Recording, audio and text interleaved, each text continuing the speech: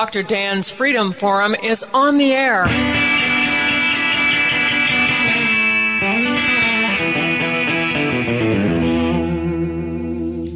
Never send to know for whom the bell tolls. It tolls for thee. Dr. Dan's Freedom Forum is a call to arms for those American patriots who, in the tradition of our founding fathers, will stand up now to defend the Constitution and the liberties that it guarantees to each citizen, to each of us. That is our mission, to explain in a clear and concise manner the direct effect of each issue on the individual, on you personally, not some anonymous being in a distant place, and to define in no uncertain terms the consequences of inaction. Let the battle begin. This is Dr. Dan. Recently, I read an article about a 13-year-old middle school student in Raleigh, North Carolina, who petitioned the State Environmental Management Commission to issue a new regulation that would require the citizens of North Carolina to reduce carbon dioxide emissions by at least 4% each year. The student's name is Haley Turner. When Haley was 9 years old, she heard people talking about climate change and asked her parents what it was all about. Her quest for information led to the library, where she read Al Gore's book, An Inconvenient Truth, The Crisis of Global Warming. After reading Gore's book, she became an environmental activist and has participated in a number of events and initiatives related to reducing carbon emissions in our state and in our nation. I will read you several quotes from an article in the Raleigh News and Observer written by Ann Blythe. It is important to me because I feel like this is an issue that impacts everyone, Haley told reporters inside the courthouse Friday. And it's an issue. It's not only affecting me, but it's affecting future generations. Haley is challenging a December 2014 decision by the North Carolina Environmental Management Commission. With the help of lawyers from Our Children's Trust, an Oregon-based climate change nonprofit, attorneys from Duke University's Environmental Law and Policy Clinic, and Gail Touch, a Forsyth County lawyer, Haley seeks to persuade state leaders to adopt rules that would reduce greenhouse gases by at least 4% per year. Haley's not asking for more than what's considered best available science, said Touch, an attorney from Clements. I feel like my voice needs to be heard, Haley said. I haven't really ever let age get in the way. There are definitely people who are like, you're a kid, what do you know? And that was always the frustrating thing for me. Haley said she does not plan to back down on her mission if the court rules against her. I'm going to keep on fighting, she said. Predictably, the newspaper article evoked numerous comments, positive and negative, about Haley's activism and about global warming. Unfortunately, many were mean and hateful. In his blog, Haley's father included some of the worst ones and then commented, "Is this what passes for civil discourse these days? Do some people really feel threatened by a brilliant, poised, passionate young woman like Haley? Are their egos really that fragile? What is it about online forums that prompts people to lose their religion like this? Thinking they won't ever be held accountable for their hateful views? Where does it become acceptable to slander a 13-year-old? Not all commenters were lowlifes. Some were very supportive of Haley's actions. Some disagreed, but did so civilly. After reading these articles, I thought it might be interesting to invite Haley Turner and her parents to be my guests on Dr. Dan's Freedom Forum and Freedom Forum Radio. I think it's important that we discuss these issues publicly, try to understand other people's opinions, and present facts and data in a civil manner so as to reach decisions based on logic. So I wrote an email to Haley's father, Mark Turner, as quote, "I have read articles in the newspaper and online about your daughter Haley and her suit against the state of North Carolina about carbon emission standards. I also read your post concerning the hateful rhetoric directed toward Haley as a result of her activism. Our country has become so polarized that civil discourse about divisive issues is rarely possible. The primary source of this animosity is people's unwillingness to use verifiable facts to reach logical conclusions. This email is an invitation for your daughter to appear on my radio program, Dr. Dan's Freedom Forum. The format is simple: a discussion of issues, in this case, climate change and Haley's legal initiative, in a respectful manner using facts and logic to support and discuss one's opinions. Name-calling, gotcha questions, and disrespect are just not allowed. In addition, the interview would be recorded by telephone in advance, giving you the opportunity as Haley's parent to withdraw permission for the interview to be aired. Within 24 hours, I received a rejection of my interview request from Haley's father.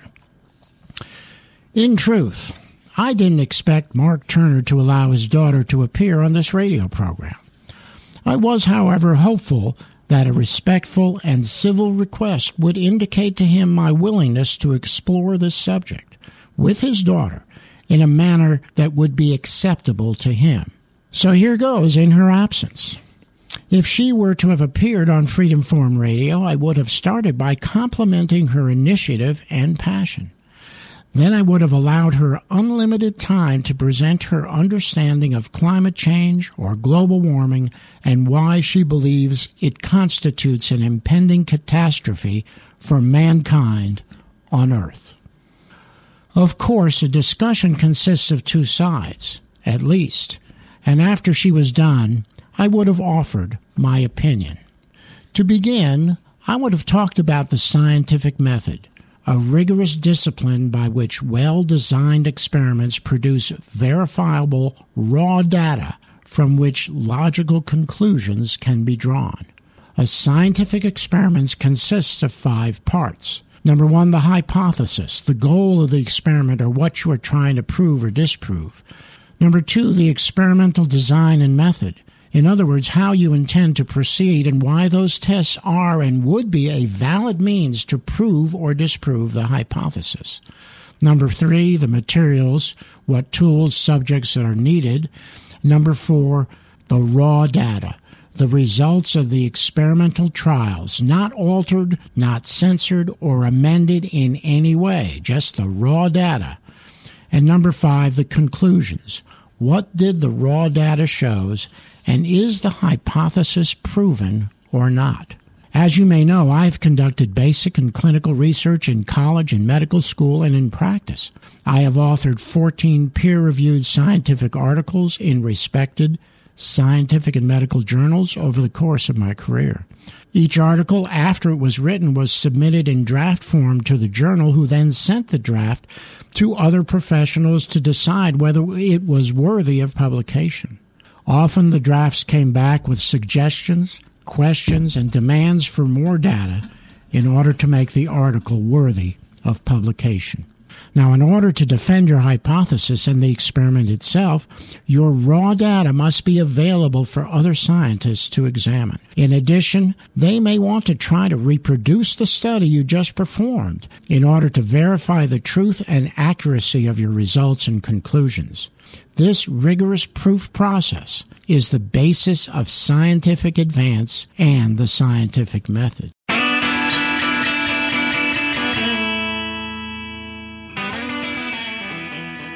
It is truly unfortunate that those who have proposed climate change and global warming to be valid scientific theory have not adhered to these same strict scientific principles that have allowed science to advance in a reasonable and methodical and proper way for centuries.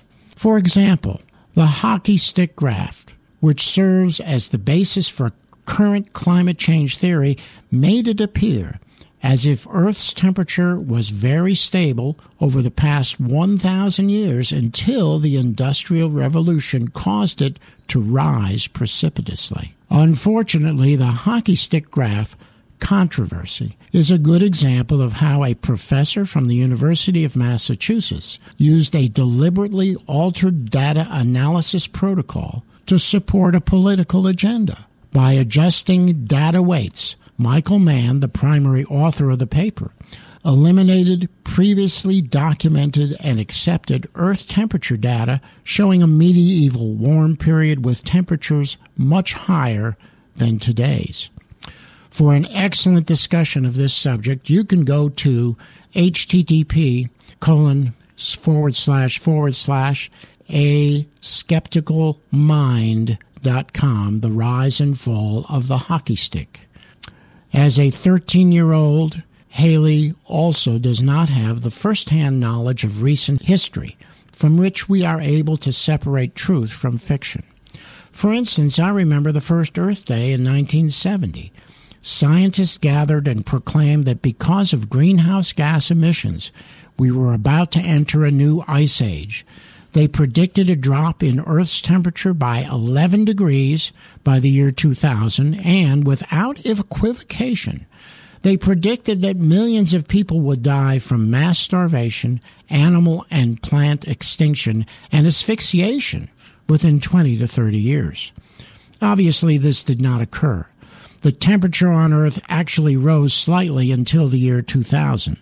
The same scientists, recognizing their predictions would not come to pass, quickly changed their tune to say that these greenhouse gases were in fact causing global warming, and predicted that global warming would have similar catastrophic effects.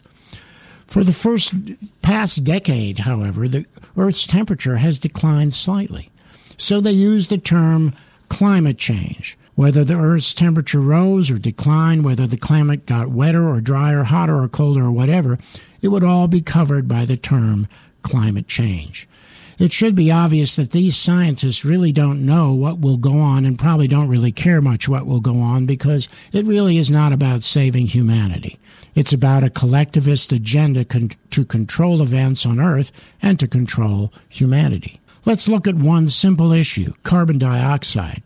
Here is a simple fact that is taught in basic elementary school and middle school biology. As we sit in this radio station, in our homes, or anywhere else, as we breathe and talk, we are emitting carbon dioxide gas from our mouth and noses. That carbon dioxide is used by plants for their energy source, and they give off oxygen in return. This symbiotic relationship between plant and animal kingdoms is the basis of all life on Earth. Does it make any sense for the EPA to call carbon dioxide a poisonous gas and regulate it? Most of the carbon dioxide in our atmosphere actually comes from animals and the ocean, not from man's industrial activity. Let's look at other verifiable facts. 1,000 years ago, the country of Greenland, now covered by glacier and ice, was inhabited by settlers from Scandinavia who had farms and grew crops there. Fossil fuel use and carbon dioxide cannot be blamed for the complete change in climate. And now, how about the hypocrisy about Al Gore and dozens of other government officials and Hollywood celebrities flying to climate change symposiums in dozens of private jets, living in mansions with gigantic carbon footprints? It's just another case of do as I say, not as I do, by people who feel they are superior to us regular folks and above the law themselves. Finally, I would have discussed with Haley the website petitionproject.org. On this website, 31,487 scientists from around the world, including 9,029 with a PhD degree, have signed a petition based on their belief as men of science that the activities of man do not cause global warming or climate change. Here's the petition. We urge the United States government to reject the global warming agreement that was written in Kyoto, Japan in December 1997 and any other similar proposals. The proposed limits on greenhouse gases would harm the environment, hinder the advance of science and technology, and damage the health and welfare of mankind. There is no convincing scientific evidence that human release of carbon dioxide, methane, or other greenhouse gases is caused causing or will in the foreseeable future cause a catastrophic heating of the Earth's atmosphere and the disruption of the Earth's climate. Moreover, there is substantial scientific evidence that increases in atmospheric carbon dioxide produce many beneficial effects upon the natural plant and animal environments on Earth. On this site, there's also a link to a summary of peer-reviewed research in which scientific articles and discussions can be found. You know, I applaud Haley Turner for her activism and initiative. Activism is good and healthy when it is based on fact and can withstand debate and discussions involving opposing points of view. I would, however, urge her to approach this issue in a proper scientific manner, by searching for facts without preconceived notion and by having an open mind to evaluate the data without bias. Reliable scientific data truly raises serious issues about the truth of the climate change theories that she is fighting so hard to promote. For a 13-year-old, it is the obligation of parents to guide their children through this process. But that can only happen if parents do not have a personal agenda that prevents them from adhering to the scientific principles that are the basis for scientific theories that withstand close inspection. Many of the comments posted by Haley's father as examples of hateful speech contain true verifiable facts. Nevertheless, their hateful tone and wording makes it easy to dismiss whatever truth they might contain. After lamenting this fact, however, Haley's father cannot resist the urge to engage in the very same style of rhetoric to emphasize his point, and I quote, "Predictably and sadly, many who choose to ignore the overwhelming evidence that humans are affecting our climate have also chosen to attack Haley, and by extension, Kelly and me, rather than refute the evidence or argument. I know the climate change deniers are out there. They are a small but vocal minority. The First Amendment protects your right to be an a-hole. This does not mean you should be an a-hole. You're supposed to have enough sense to come to that conclusion yourself. I don't expect everyone to agree to everything all the time, but wouldn't it be great if more people moved toward common ground? These folks, by and large, seem to be living narrow, fearful little lives in hate-filled worlds where boogeymen and other threats abound. It would be great if they could be drawn out long enough out of their bunkers to see that change does not have to be scary, that what they've shown on TV does not accurately portray the world they live in, and that strong young women not only are not scary, they may just be what the world needs." And that's what he posted. And therein lies the problem. The chasm that separates us, free market versus socialism, self-reliance versus welfare state, constitutional limitation of federal power versus the tyranny of big government, natural law rights versus government-created rights, and private property versus collective ownership cannot be bridged. Creating division, anger, and jealousy is the goal of the oligarchy in Washington that must be ousted from power if we are to have any hope of saving our nation. Haley's father wants, quote, people to move toward common ground, close quote. Well, common ground is a myth. It does not exist. Common ground is a location at which one side or the other, or both sides for that matter, must deny truth and fact to reach a compromise. If your opinion is based on verifiable fact, why would you compromise to a position based on untruth?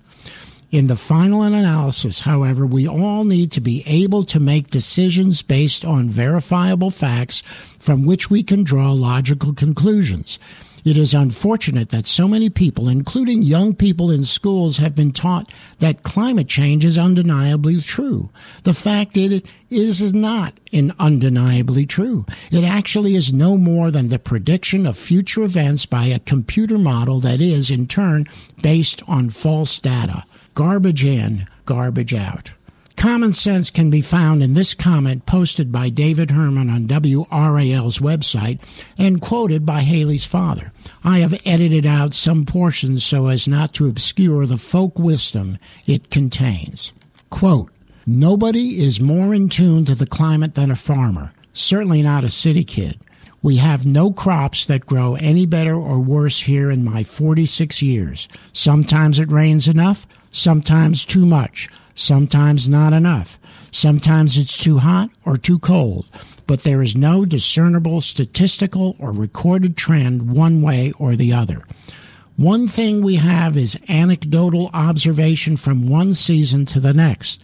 The tide comes up to the exact same point it did on the exact same pylons as when I was 5 years old, yet we are told sea levels have risen to the point that third world communities have been forced from their homes. How could that be possible if levels haven't really risen? This clear lie should make you discount the whole sham of climate change. This is Dr. Dan, and that's my opinion. Thanks for listening.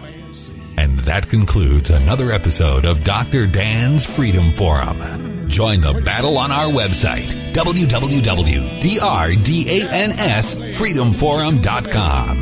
The right to own private property that cannot be arbitrarily confiscated by the government is the moral right and constitutional basis for individual freedom. Everything gonna be all right this morning.